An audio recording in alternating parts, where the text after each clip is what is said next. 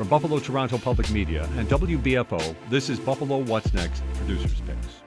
Today, we go back to May 26, 2022.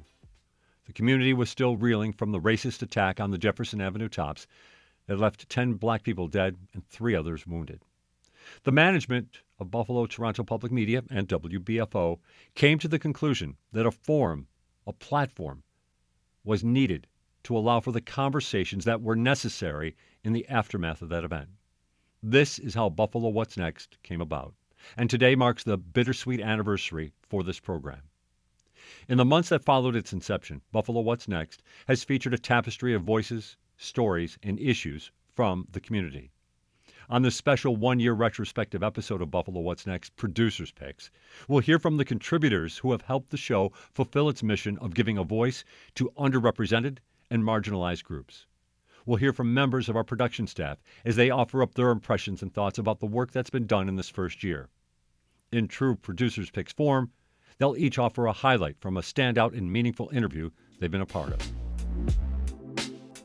First, we hear from Bridget Jayapal Valenza, WBFO Managing Editor and Executive Producer of Buffalo What's Next. Bridget Jayapal Valenza, hello. Hello. How are you? I'm well, and I'm thankful for this opportunity to speak with you. This has been quite a year for this program and for this radio station. And we are reflecting back a year ago. Let's just take a moment, if we could, just to give the listeners of the show how it all originated, because it was quite a hectic couple of days before the show actually went on the air 1 year ago today. It was an incredibly hectic and sad time for the newsroom, for the city of Buffalo. In the hours after the tragedy, we were just trying to get coverage on the air, keep people informed of what had happened. There was so much going on. And then in between all of that, trying to help people deal with the shock of having something like this happen in their community. So, yeah, it was long days, long nights, 15, 16, 17-hour days in the week or so in between when we started Buffalo What's Next. Was there an understanding right off the bat that we hear the talk about need to have conversations to take place, but was there really an understanding that this radio station and this hour that was set aside could really fulfill that particular need? Was that understood? I think that we knew that in the back of our brains. Obviously, like we said, there was a lot going on. So to try to stop and really process exactly what this could mean for the community was not necessarily top of my mind. It was, there's a lot of stuff that goes on in order to put a show on the air, and so I was a bit consumed with that. But as soon as word had gotten out, the extent of the tragedy and exactly why Buffalo was targeted, as an organization, we made the decision that we are going to dedicate time and space for this, for whatever conversation, for whatever healing, for whatever, difficult issue that is there, that we can perhaps talk it out and find solutions. So it was a bit of a no-brainer, but obviously a bit of a scary thing to walk in one day and find out that this is what you're going to be doing. Right. So I recall that conversation that happened 2 days, 1 year ago and 2 days ago for me. Ago. Yes. Over 200 shows have been produced now. And you hear more than anybody, not only comments from inside the building and from the management who were responsible for pushing the show forward. And I will use the word push. But you also hear a lot from outside as well. Yes. What have been some of the notable thoughts and comments that you've heard? For the most part, it really has been eye-opening for members of our listening audience. There are things and terms and issues that, because of the way people are living, don't necessarily come across their radar. You wouldn't necessarily know that the East Side only has one grocery store if you live in Genesee County, you know, those things don't necessarily directly impact you, but here we have this whole event that has happened because of systems and policies in place. And we can't ignore that. So I think for a lot of people, they didn't quite understand why. And this show has helped them to understand the why. And they're grateful for that. There's a lot of just questions that are being answered for people who may be kind of afraid to ask, or a little timid to ask, or don't know who to ask. And so to have these conversations that really highlight the needs, the disadvantages, the opportunities on the east side or in the city of Buffalo proper, they're able to put those resources together and perhaps do something, or if nothing else, just simply be more educated about the issues. Nothing worthwhile comes without a certain amount of hard work and commitment, for sure. Has it been worth it? I think it has. My personal belief is that as long as we can have a conversation about something, then both parties walk away with some basic knowledge of the standpoint of the other person. You don't need to agree with it. In fact, a lot of us don't necessarily agree with a lot of things that, you know, we come in contact with, or we don't like it, or it makes us unhappy. That it's part of learning, and so any part of learning, I think, is worth it. Absolutely. There's no way that any of the issues on the east side or Buffalo proper or in some other communities, Niagara County, Wyoming County, would ever come to light if we didn't have this program to be able to focus in completely on the issue and try to come up with solutions. Our producer, Lorenzo Rodriguez, asked me to try to pick out a show of mine that I found particularly memorable. I believe he asked you the same question. What was your answer? A lot of the first interviews that I had done were very memorable. They dealt with unmasked grief, bare, raw emotion, personal, deeply, deeply personal stories of people who were lost, of, you know, the way life for anyone on the east side has changed that day. For anyone who frequents that area has changed. Those were the first, honestly, that came to mind because they were so raw. Right. I decided not to choose any of those, however. Okay. Now that I've talked all about them, if people would like to listen to them, obviously they can go to YouTube. They can, you know, click on past episodes, and I would definitely encourage them to do so. There is a reason that I didn't choose any of those, and that is I also believe that the neighborhood shouldn't be re-traumatized. I mean, yes, we are at the 1-year anniversary. We're at the, you know, the 1-year-old birthday for our show, but that doesn't mean that we should ignore the work that we've done. And part of that is doing no harm.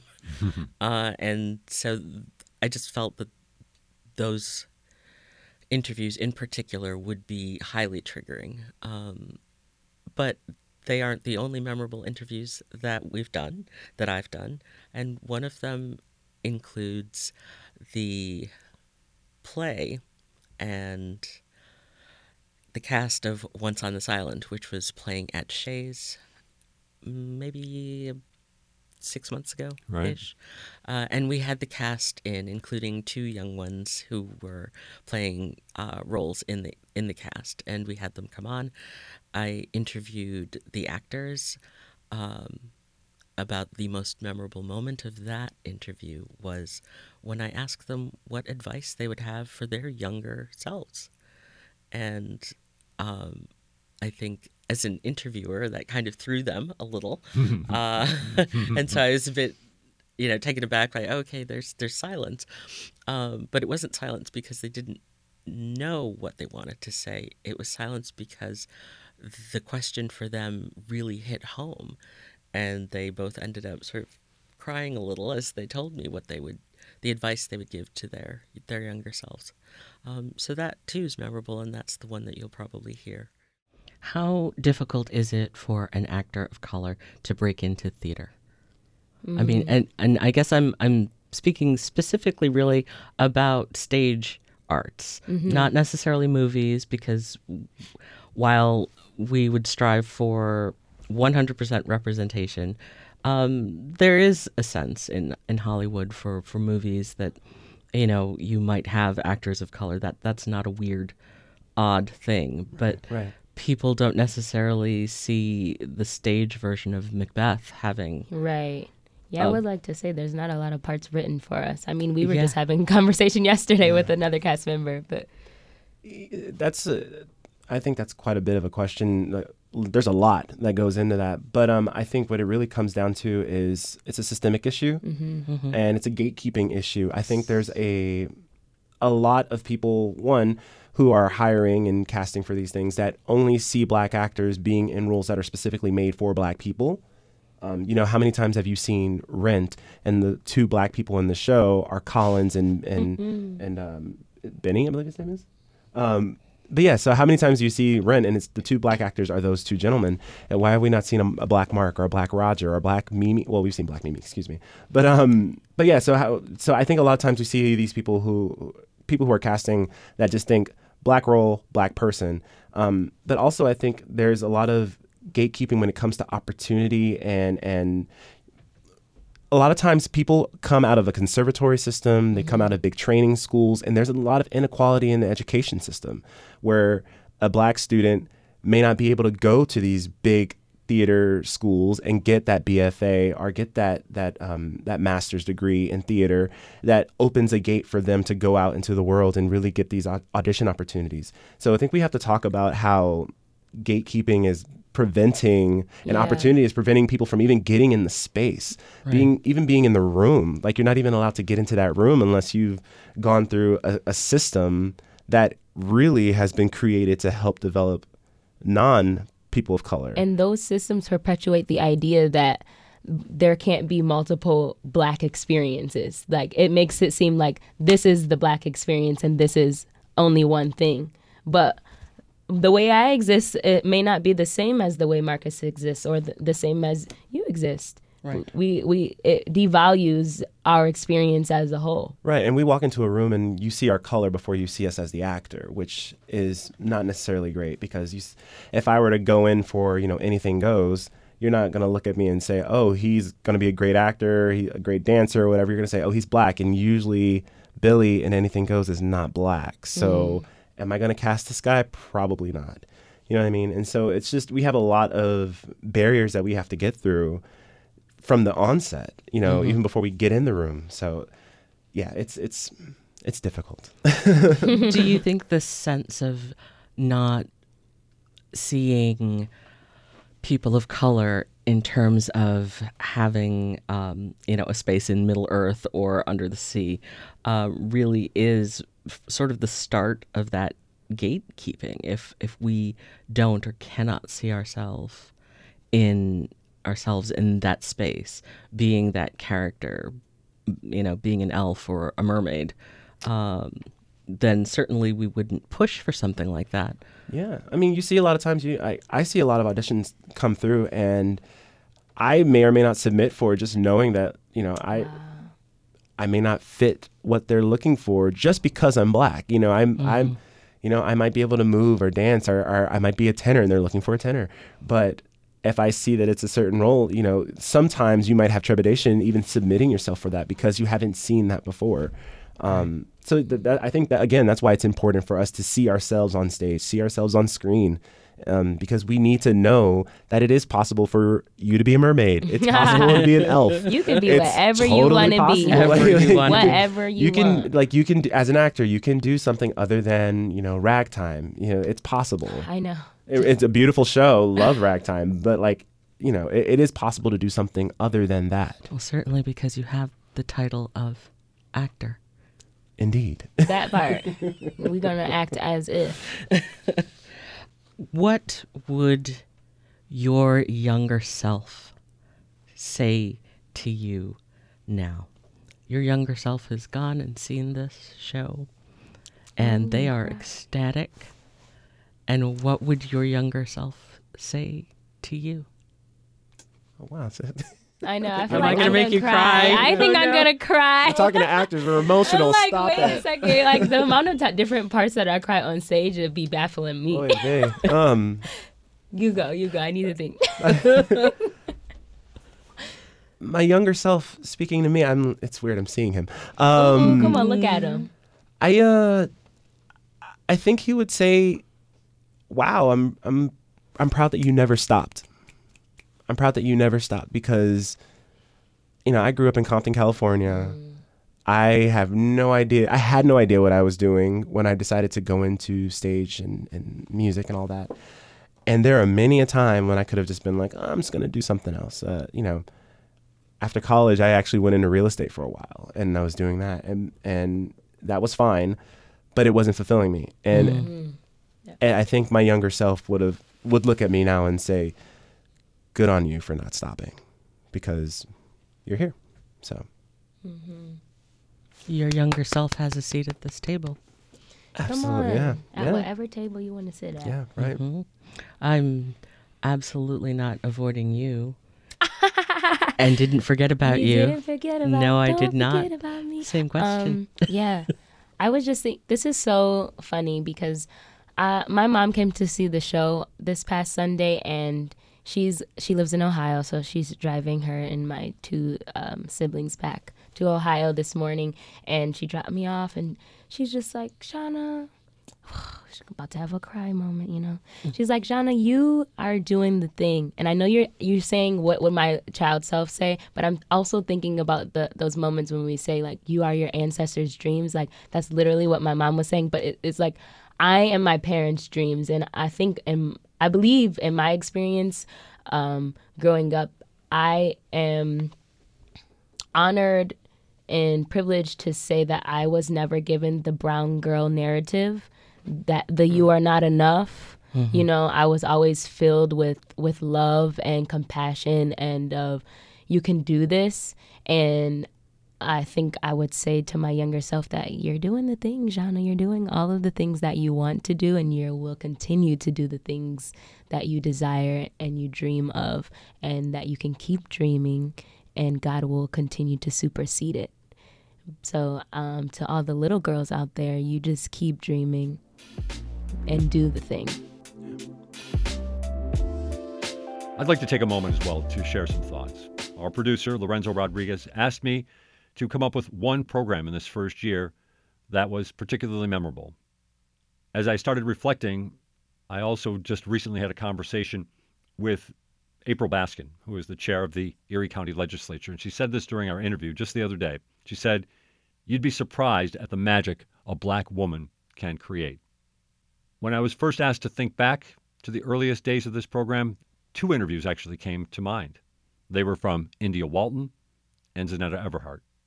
Very powerful, hour-long interviews with both very magical individuals. Unfortunately, they are currently running against each other in a common council race, and the other unfortunate part is only one of them can win. But since we have rules about equal time, we can't go back and play those particular interviews, so we chose another one.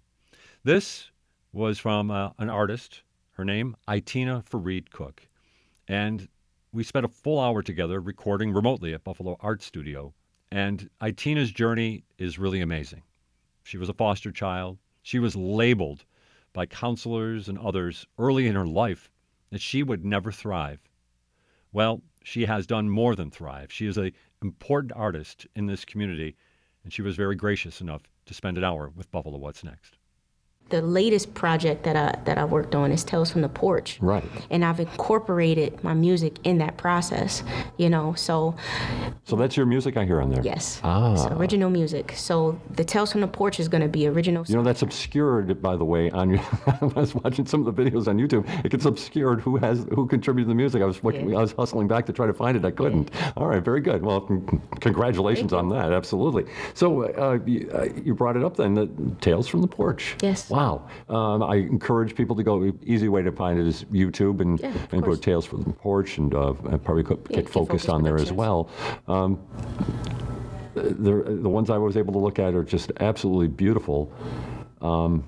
I guess maybe just, why don't we just maybe give it an overview? Let you overview it, and then we can break it down from there. Of course. Overview for me, Tales from the Porch. Tales from the Porch is a constant project giving voices to the community, minorities, and emerging artists, organizations. It's not limited to that, but just showcasing the community. The hope is always, everything that I do, the hope is to ignite thought and expand perspectives. So we're telling stories or allowing for these individuals to tell their stories based off of their platform, their porch. The porch is this space that's not quite public and not quite private.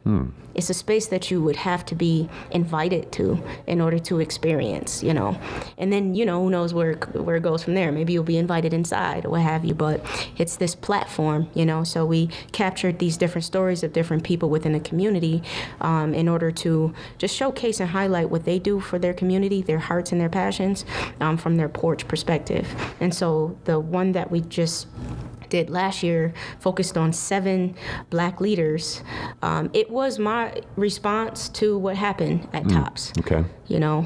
I wanted to showcase individuals that I felt were doing the work. They've been doing the work. This wasn't new just because this thing happened. They were doing work for years, and they're going to continue to do the work. It also came from my pastor, Pastor Stephen Foreman, Sr., who in the congregation, he said, we must overcome evil with good, which is biblical. It's biblical. And I wanted to utilize my skill and my talent in order to showcase good. I wanted to focus on that. I didn't want to focus on the evil that occurred. I wanted to focus on those individuals that were doing good, So I gathered a whole lot of people together. My team it's extensive to tell these stories. Different creatives came together and helped to showcase these stories in many different ways. You can reflect back. You're the young girl who grew up on Sherman Street, and here you are right now. But you know the city. You know this city very well. What does Buffalo need? Oof. What does Buffalo need? There's so much. Yeah. I have thoughts. I'd say God, faith. That's what I'd say. The fear of God, the development of faith, the ability to see others as human, to have empathy, to have grace. I think not only Buffalo, but this world needs that.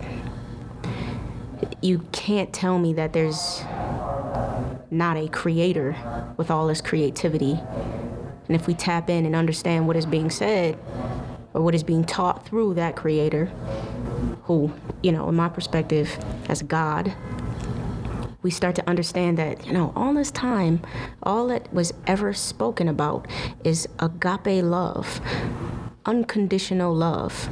When love is unconditional, I don't see you as white, Black, Hispanic, or all of these titles and labels. I see you as human. I see you as me. If we can see each other as ourselves, we would move differently. If I treat you like I want to be treated, let's think about that, right? If I treated you as you wanted to be treated, if I treated you with respect, if I treated you justly, equitably, if I listened and was active in that, if I seek first to understand, then to be understood, if I'm slow to anger, if I'm quick to listen, slow to speak, if I care enough about you, Imagine all of us living that way. Is it complicated? Yes, because we're navigating through all of these hurdles of all of these different experiences that we had that shapes our perspective, that builds assumptions about each other, that creates these barriers and these mountains that we don't know how to push to the side and get to the end all be all, that you're just as human as me. I think that's what everybody needs, right? And what's wrong with that? There's nothing wrong with that. It's not a thing wrong with that, you know? But it's not as simple as it's said. You know, it takes time. And everybody needs to just do their thing and continue to showcase humanity. And this is how I choose to showcase it. And this is how I choose to live out the dash that's between life and death. This is what I choose to do with it. WBFO multimedia reporter and Buffalo What's Next contributor, Angelique Preston. What does Buffalo What's Next mean to me? Simple question, not so simple answer. I don't think I could properly articulate what it means to me fully. I will say that the show has given visibility to people from my community. Being from the East Side, I absolutely can relate to what our guests who have lived on the East Side or are currently living in communities on the East Side, when they talk about the disenfranchisement, the dilapidated houses and buildings, the vacant lots, because I've seen that too growing up, and seeing the lack of investment in the neighborhood that I grew up in made me feel unseen, made me feel like my voice wasn't being heard, made me feel like I did not matter. So to be able to have this platform and to have voices come on who feel or have felt similar, it's powerful. It's powerful when you come from a marginalized community and you feel like your voice has been silenced or you feel like you don't have a voice, and then to get on a public platform where thousands of people are listening to speak about issues that matter to you is something that I don't take for granted. And it fuels me to continue to seek out voices from everywhere within our community. So an episode that stands out to me, and I'm being biased, but with great reason, when Damon Young and Dr. Madge Whiskey came into our downtown studios to talk about Pearl Young. And Pearl was one of the victims of May 14th. To hear Damon, her son, reminisce about her life and talk about how she was as a mother and how she was as a teacher and who she was, how much she mattered to her Sunday school students and also the students that she taught in the Buffalo Public Schools, and the ambrosia salad that she was known for, that it doesn't matter if you don't like ambrosia salad, you're going to like Miss Pearl's ambrosia salad, and that's that.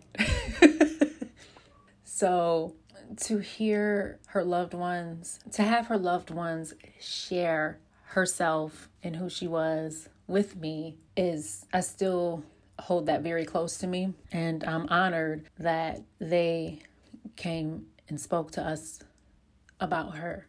Madge, I want to start with you first. You took over Mrs. Pearl's duties at the church. Can you explain what she did at the church? Okay, I met Mrs. Pearl. It's ironical. So let me give a little introduction to the first time I saw her. I came out of the train station at the corner of Humboldt and Main Street. And I was walking on the viaduct to get over to Kensington. And there was this lady standing with a sign that said stop. So I stopped. And then I said, what's with the sign?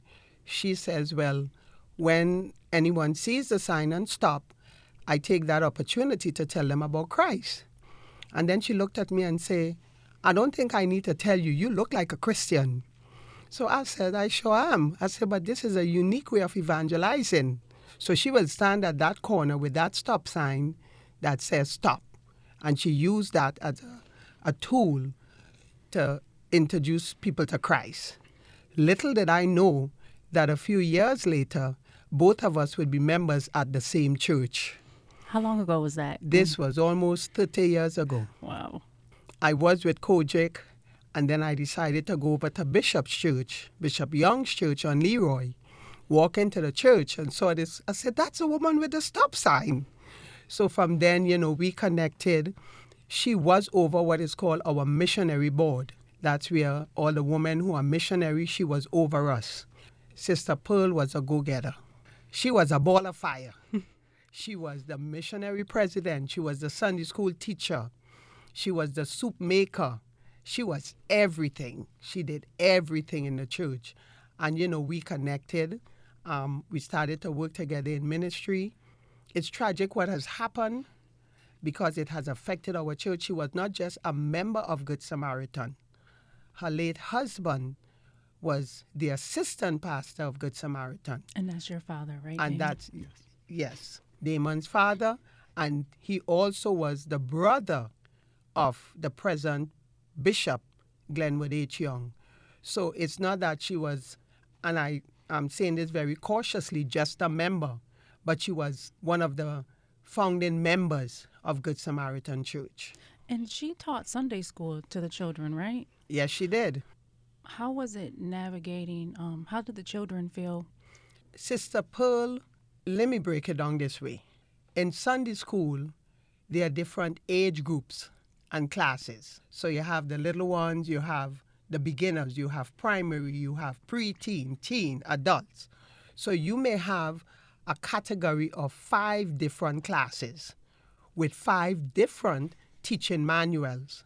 Sister Pearl will study every lesson for every age group. So when she comes into Sunday school, she is normally with the little ones. But if something happened and the teens are there and they don't have a teacher, she knew what their lesson was because she already studied it, so she can go teach them. And she not only taught Sunday school, she was also the soup maker. So a lot of the children like going to the Sunday school because they know she will have soup for them after Sunday school. So that's where the idea of the food pantry and soup kitchen came from, because she just loved making soup and giving it out to the children. Damon, do you remember when you were growing up with your mom, do you remember her being involved in church? Absolutely. Oh yeah. Yes. And she would tag me along with her to be involved as well when I was younger. So I do remember it, and I just like Sister Whiskey said, I never really see a change in her energy, is what I can say for the church. She just always wanted to be doing something with the kids. She always brought them breakfast stuff for before Sunday school, and I remember seeing one of the younger kids whose grandmother is one of my friend's grandmother. So this is this young boy's great-grandmother. And I come to church for Mother's Day and got up and spoke about my mom. And then I saw the young boy the next day. He was like, I didn't know that Mama Pearl was your mom. And I'm like, yeah, man, that's my mom. She gave me honey buns all the time. And, but it was like that, it was the relation like that. We come into Sunday school, we're going to be taught, fed, nurtured. And that's just, really what my mom was to me. And even continue to be, this would be the most powerful female voice for me that I would listen to. It's 100% certain. So, I miss her presence. I miss her guidance still. I would listen to my mom, go to for advice. It sounds like she was a mother to the community. Mm-hmm. So what, because you mentioned that she liked to cook soup. Was there a dish or something that you loved that she always made sure that you had? What was something that your mom cooked that nobody else could make?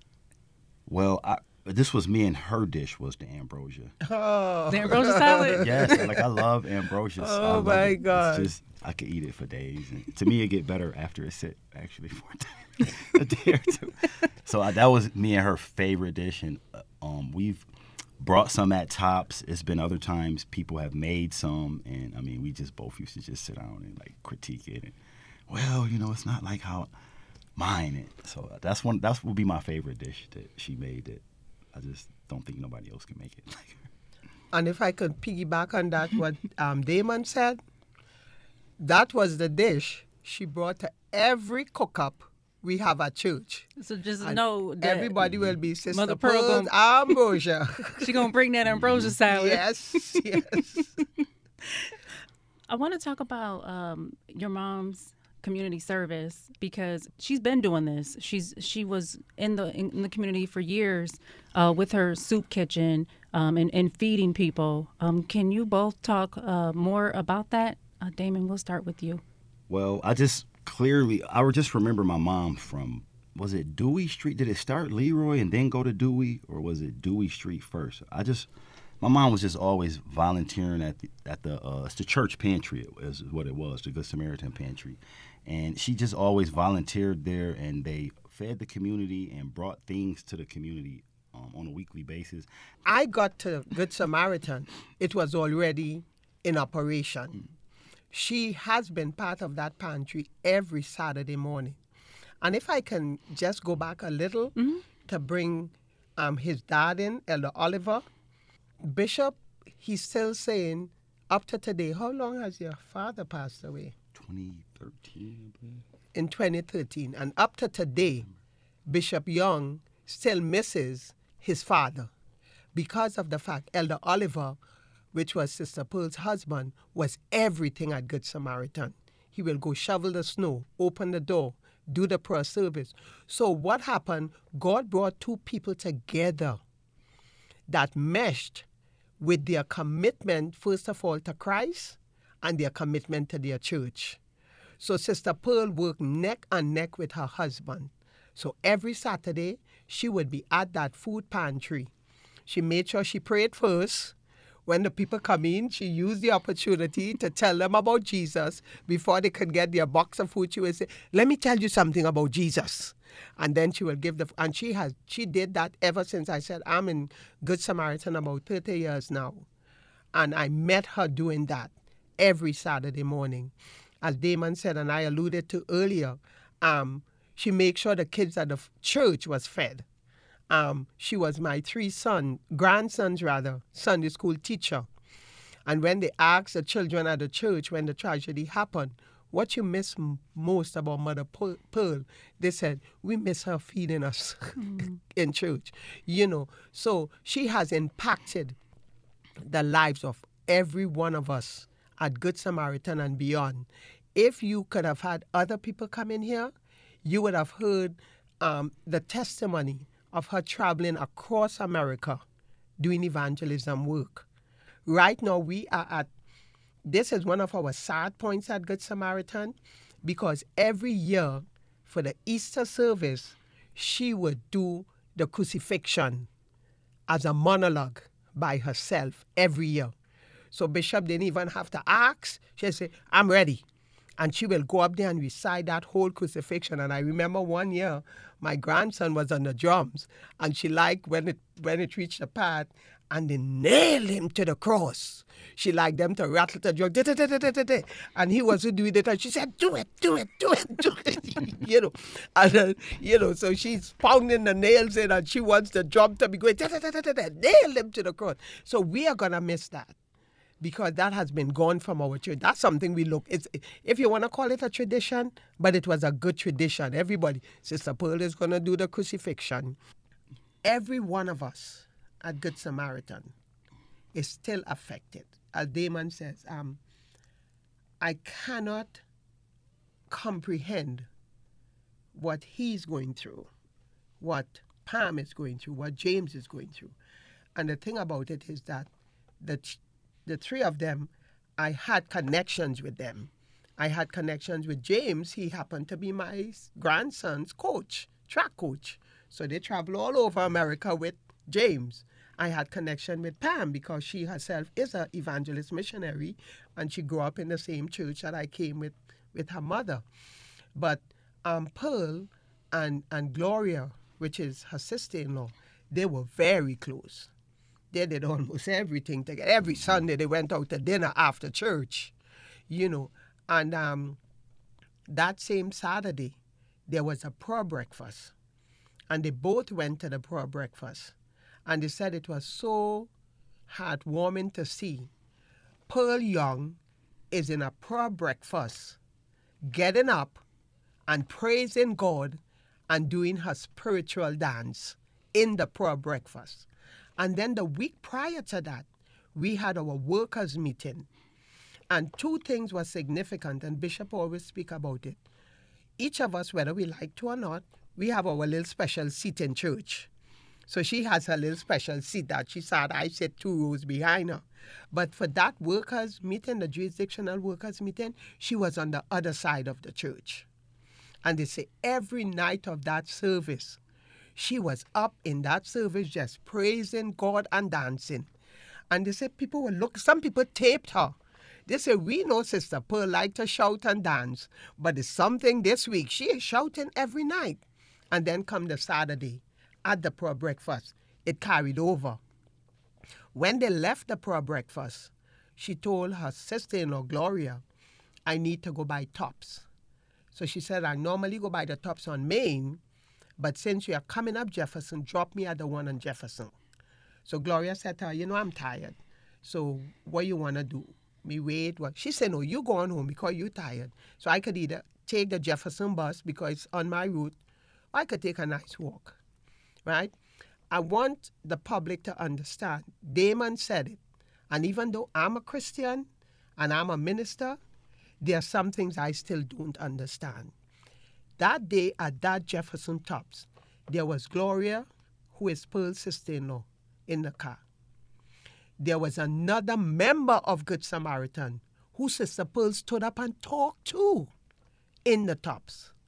So Gloria left, Sister McCall left, but Pearl was shot. Do I understand why? No. Maybe I have to wait till I get to heaven for God to explain that one to me. But one thing that I'm sure about, beyond a shadow of a doubt, I know she made it to heaven.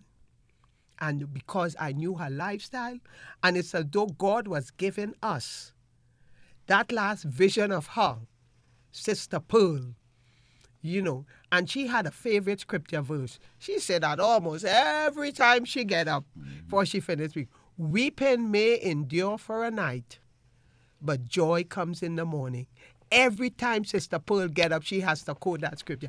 I just spoke a couple of weeks ago at our church, and I had to quote the scripture in memory of Sister Pearl because it has affected us so much. As I said, my seat, I sit like 2 rows behind where she sat, and I keep looking at that spot, and I'm saying, are you really gone? Would one day I'm going to see you walking up in here and somebody say, oh, it was a hoax. But she is gone. She is missed. And there's not a day that has gone by, not a service that has gone by. Sometimes our service is high, and everybody is praising God in church, and somebody will go, oh, if Sister Pearl was here, if Mother Pearl was here, she's missed. You know, we have a hope as believers that we are going to see her again. And as I told someone, if we could get to talk to Sister Pearl right now, as much as Damon is missing and hurting, and James is missing and hurting, and Pamela is missing and hurting, and her grandchildren, and her church, and you say, Pearl, you want to come back? She going to look at us and say, are you all crazy? I'm in heaven with Jesus. I ain't coming back down in that filthy world. You know, you all need to come and be where I am, you know. And that's what gives us the confidence, the comfort, the assurance to know it was an evil deed, but God is still in control. And even as Damon says, he don't understand. I don't understand either. But we know somewhere in this whole scenario, God allowed it to happen for a purpose. You know, Pearl is missed. That woman with the stop sign. With her ambrosia salad. At the ambrosia salad. Associate producer, Charles Gilbert. The one that stands out the most to me, and I had to think about this one, because ideally what my first pick would have been Darius Prison. However, I didn't go with that one.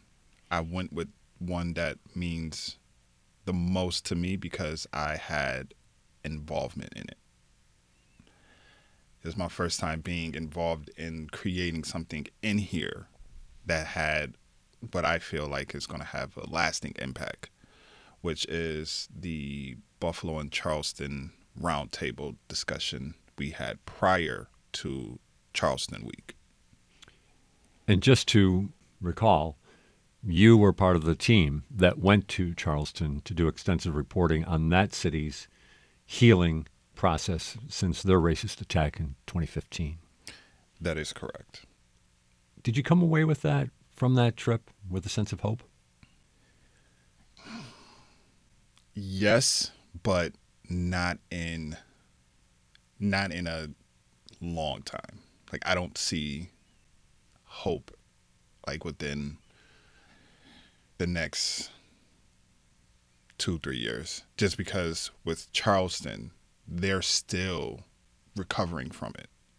And that was 8 years ago. And if people think that, we're going to recover as quickly, I don't think it's going to be the case. The takeaway from your trip at Charleston?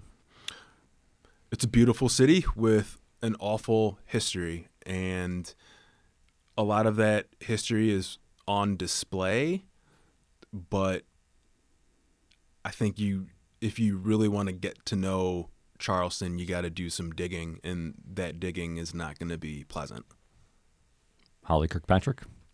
My takeaway from my time in Charleston, but also from just listening to the conversations held on this program here, is that change comes from the people. It comes from the community first. And by listening to the community, by taking solutions from the community rather than swooping in and trying to save the day, that's how change really happens, good change. Charles Gilbert. Well, one thing that I wanted to bring up that it don't know how it drew a blank in my mind, but going back to when you had originally asked me my experience, my time there, big on energy, big on just, being around atmospheres, things like that. But one thing that stood out to me was, and we didn't bring this up, was our trip to Sullivan Island. Mm-hmm. Yeah. And for those that are unaware, Sullivan Island is a beach out in Charleston, and thanks to our managing editor, Bridget, who happened to enlighten me on the significance of it. That was the last stop for slaves before going into quarantine, then going off to be auctioned off. And upon entering the beach, we're walking through a bridge. I'm hearing, swamp, because it's in a swamp area. So obviously you're going to hear swamp life. And as I alluded earlier about being like looking at the plantation houses, seeing that, being at Mother Emanuel, seeing that, but to actually see in my mind my ancestors on this beach. As everyone was all around the beach, everyone's enjoying and having fun. I'm sitting there walking around in circles, telling myself like I'm walking in the same footprints as my ancestors. Do anybody here at that beach know what they're on? This is something that, left a lasting impression for me. Like Thomas said, it's a beautiful place, but it's rooted. The history there is so ugly. Holly, I believe there's something you kept alluding to me and you kept saying to me while we were in Charleston was the picture reference. How if you look closer into the picture, you'll see, I probably butchered it for No, you did a pretty good job. It's a picture postcard type of place, but don't go reaching into that picture, or maybe do go reaching into that picture, because it's going to be pretty greasy and grimy actually if you reach in and just, you don't even really have to scratch the surface. It's right there. Yeah. It's right there. Tom Barrich. I'll echo a lot of what everybody else was saying here. And Charles, to piggyback off what you were saying, until you brought it up to me in the moment, I didn't realize the significance of Sullivan Island either. Is it Sullivan Islands or Sullivan's Landing? Island. Okay. But Charleston is indeed, no doubt, it's a beautiful city. I couldn't help but notice while we were there, all white tourists. Right. Yes. Wall-to-wall white tourists, and it makes me wonder, why are they there? Because they heard Charleston is a nice town? which it is, or are they there to learn something? And I really hope that's the case, but I don't know. It was really interesting, and I certainly hope that people go there and they go there for the right reasons. WBFO multimedia reporter and Buffalo What's Next contributor, Thomas O'Neill White. What does Buffalo What's Next mean to me? Well, in a lot of ways, the show and the positive feedback we've received has been a compliment to the work I do as WBFO's racial equity reporter. Through the lens of the tragedy of 514, all of Buffalo and all of Western New York can learn more about the systemic issues plaguing the region, but also learn about the people and organizations who are trying to dismantle those problems and build a Western New York that is equitable for all. Giving a voice to folks who don't feel as if they are being heard is part of our jobs as journalists, and especially from my line of reporting, getting from the ground up analysis from residents in underserved communities is of the utmost importance. What I'm not featuring here, but an important interview nonetheless, is my talk with retired Fire Department Chief Garnell Whitfield, whose mother Ruth was killed inside Tops on May 14th. It was emotional for both of us, and I wanted to hear him and hear what he had to say about a number of things related to the tragedy, but mostly I wanted to hear about the love he had for his mother and trying to move forward. Powerful stuff that I implore folks to listen to if they haven't heard it yet, and listen to it again if you have. And now for some levity. I want to highlight a conversation I had in the fall with Reggie Keith, founder and operator of Canna House, a cannabis social club in Buffalo. With recreational marijuana use legalized in New York State in 2021, I felt it was important to talk to someone, and more specifically, a black man who was on the front lines of this nascent industry. So, relax and take notes and enjoy some of my interview with Reggie Keith. For those who are not in the know, what is Canna House? What do you guys do over there? Yeah, man. So we, at our origin, is a cannabis-centric social club, but we've really evolved into a consumer resource center of sorts, right? So we focus on, we started with activity-based events, so creating dope spaces and safe spaces for people to consume, right? We also provide product awareness, whether that's through reviews or safe sourcing. We want to make sure people know how to get safe and good quality products. But education and advocacy, those are our 4 pillars. That's what we stand on, making sure that the community knowledge is elevated, because that allows for, the easy integration for these new businesses into the community, right? You can't just imagine you're going to pop up your multi-million-dollar company next door to somebody who absolutely doesn't understand what you're doing, right? So it's important to educate them and get them on board, whether they are investors or just going to be your next door neighbor, right? And then advocacy, advocating for the consumer. Oftentimes the advocacy stops at the purchase. Once you purchase and you're, have the product or the plant in your hand, you're kind of left to your own, free will to kind of find your way around. And there is an important opportunity and void in the market to make sure that people have a safe space to go to.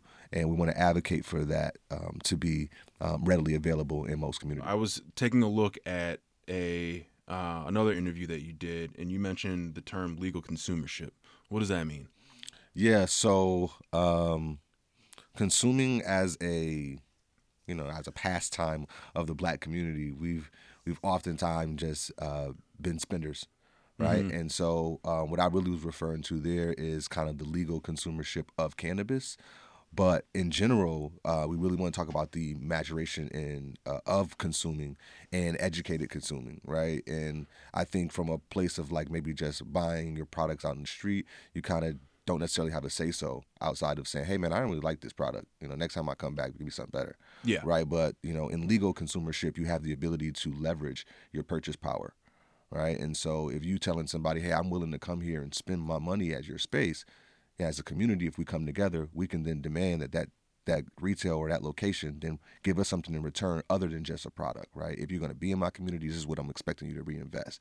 This is how I'm expecting you to impact the community around you, right? And those things are, I think, a big part of like a mature legal consumer, lifestyle. So what would that look like then? You've got if you've got someone who is not of the community that has a business or power-related business within that community, what does that give back to the community? What might that look like? Yeah, I think it is dependent on the community itself, and I think it's important that you go and poll and ask that community, what is it that they need, right? Oftentimes people go into communities thinking that they have this plan and they're going to come in and this is how they're going to help these folks. And if those folks don't need that help, then that can be, taken a totally different way. And so it's important for you to go ask, hey, what can I do for you here, right? Instead of dictating and say, hey, this is what I got. I'm going to give you these crumbs, or I'm going to give you whatever we've thought about in this room with these, no offense, usually like 5 white male guys are in a room putting together this plan, and it is totally void of perspective. And that perspective usually leaves like a tone-deaf approach to, solving some of that community assistance. Is there a fear amongst you or the people you congregate with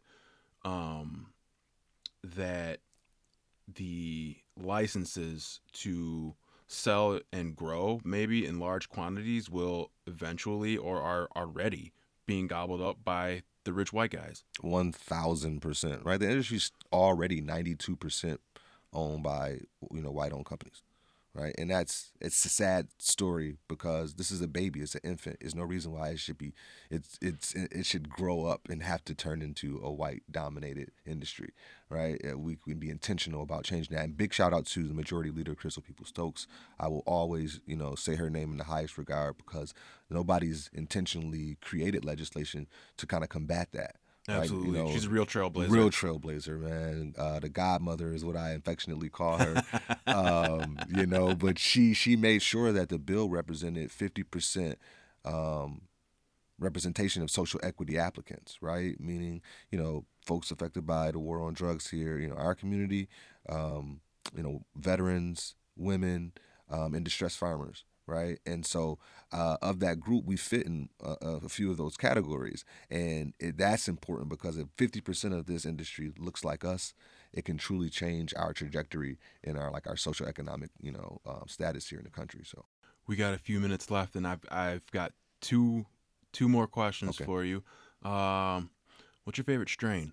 Ooh, gun to my head. I can't smoke anything else for the rest of my life. It's sour diesel. Sour diesel. It's just a grandma. It's just a really good smoke, man. Always. I hear you. Yeah, I hear you. Yeah. Another question I like to ask my guests. It's very broad, but from your position, from where you're sitting, from where you're standing, what does Buffalo need? Oh man, Buffalo needs togetherness. We just need to combine the talent that's here. So much talent here, so much skill here, so much energy for greatness that's here. And I think there needs to be something that unites our efforts. We need some kind of joint desire, whether that's just the upward motion of our communities, and we all can agree to that. But in some way, some fashion, we need to kind of combine all of the talent that we have here. We thank you for joining us today and throughout this year. On behalf of Buffalo What's Next, the promise is to continue to offer a space for members of our Western New York community to share stories and issues pertinent to them, just like it's been since the first episode. As a reminder, Buffalo What's Next airs on WBFO every weekday 10 until 11 and is re-aired each night at 9. It's also available wherever you get your podcast or the Amplify app. Also at WBFO.org. This has been Producer's Picks. I'm Jay Moran, and thank you very much for listening. This is WBFO and WBFO HD1 Buffalo, WOLN Olean, and WUBJ Jamestown, your NPR station.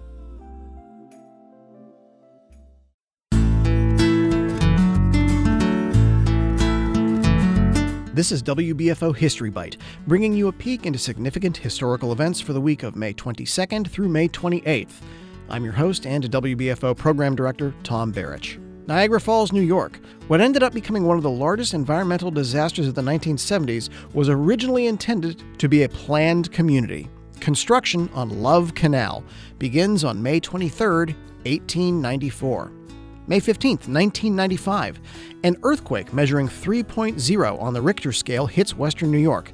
At the time, it's considered a, quote, once-in-a-lifetime event.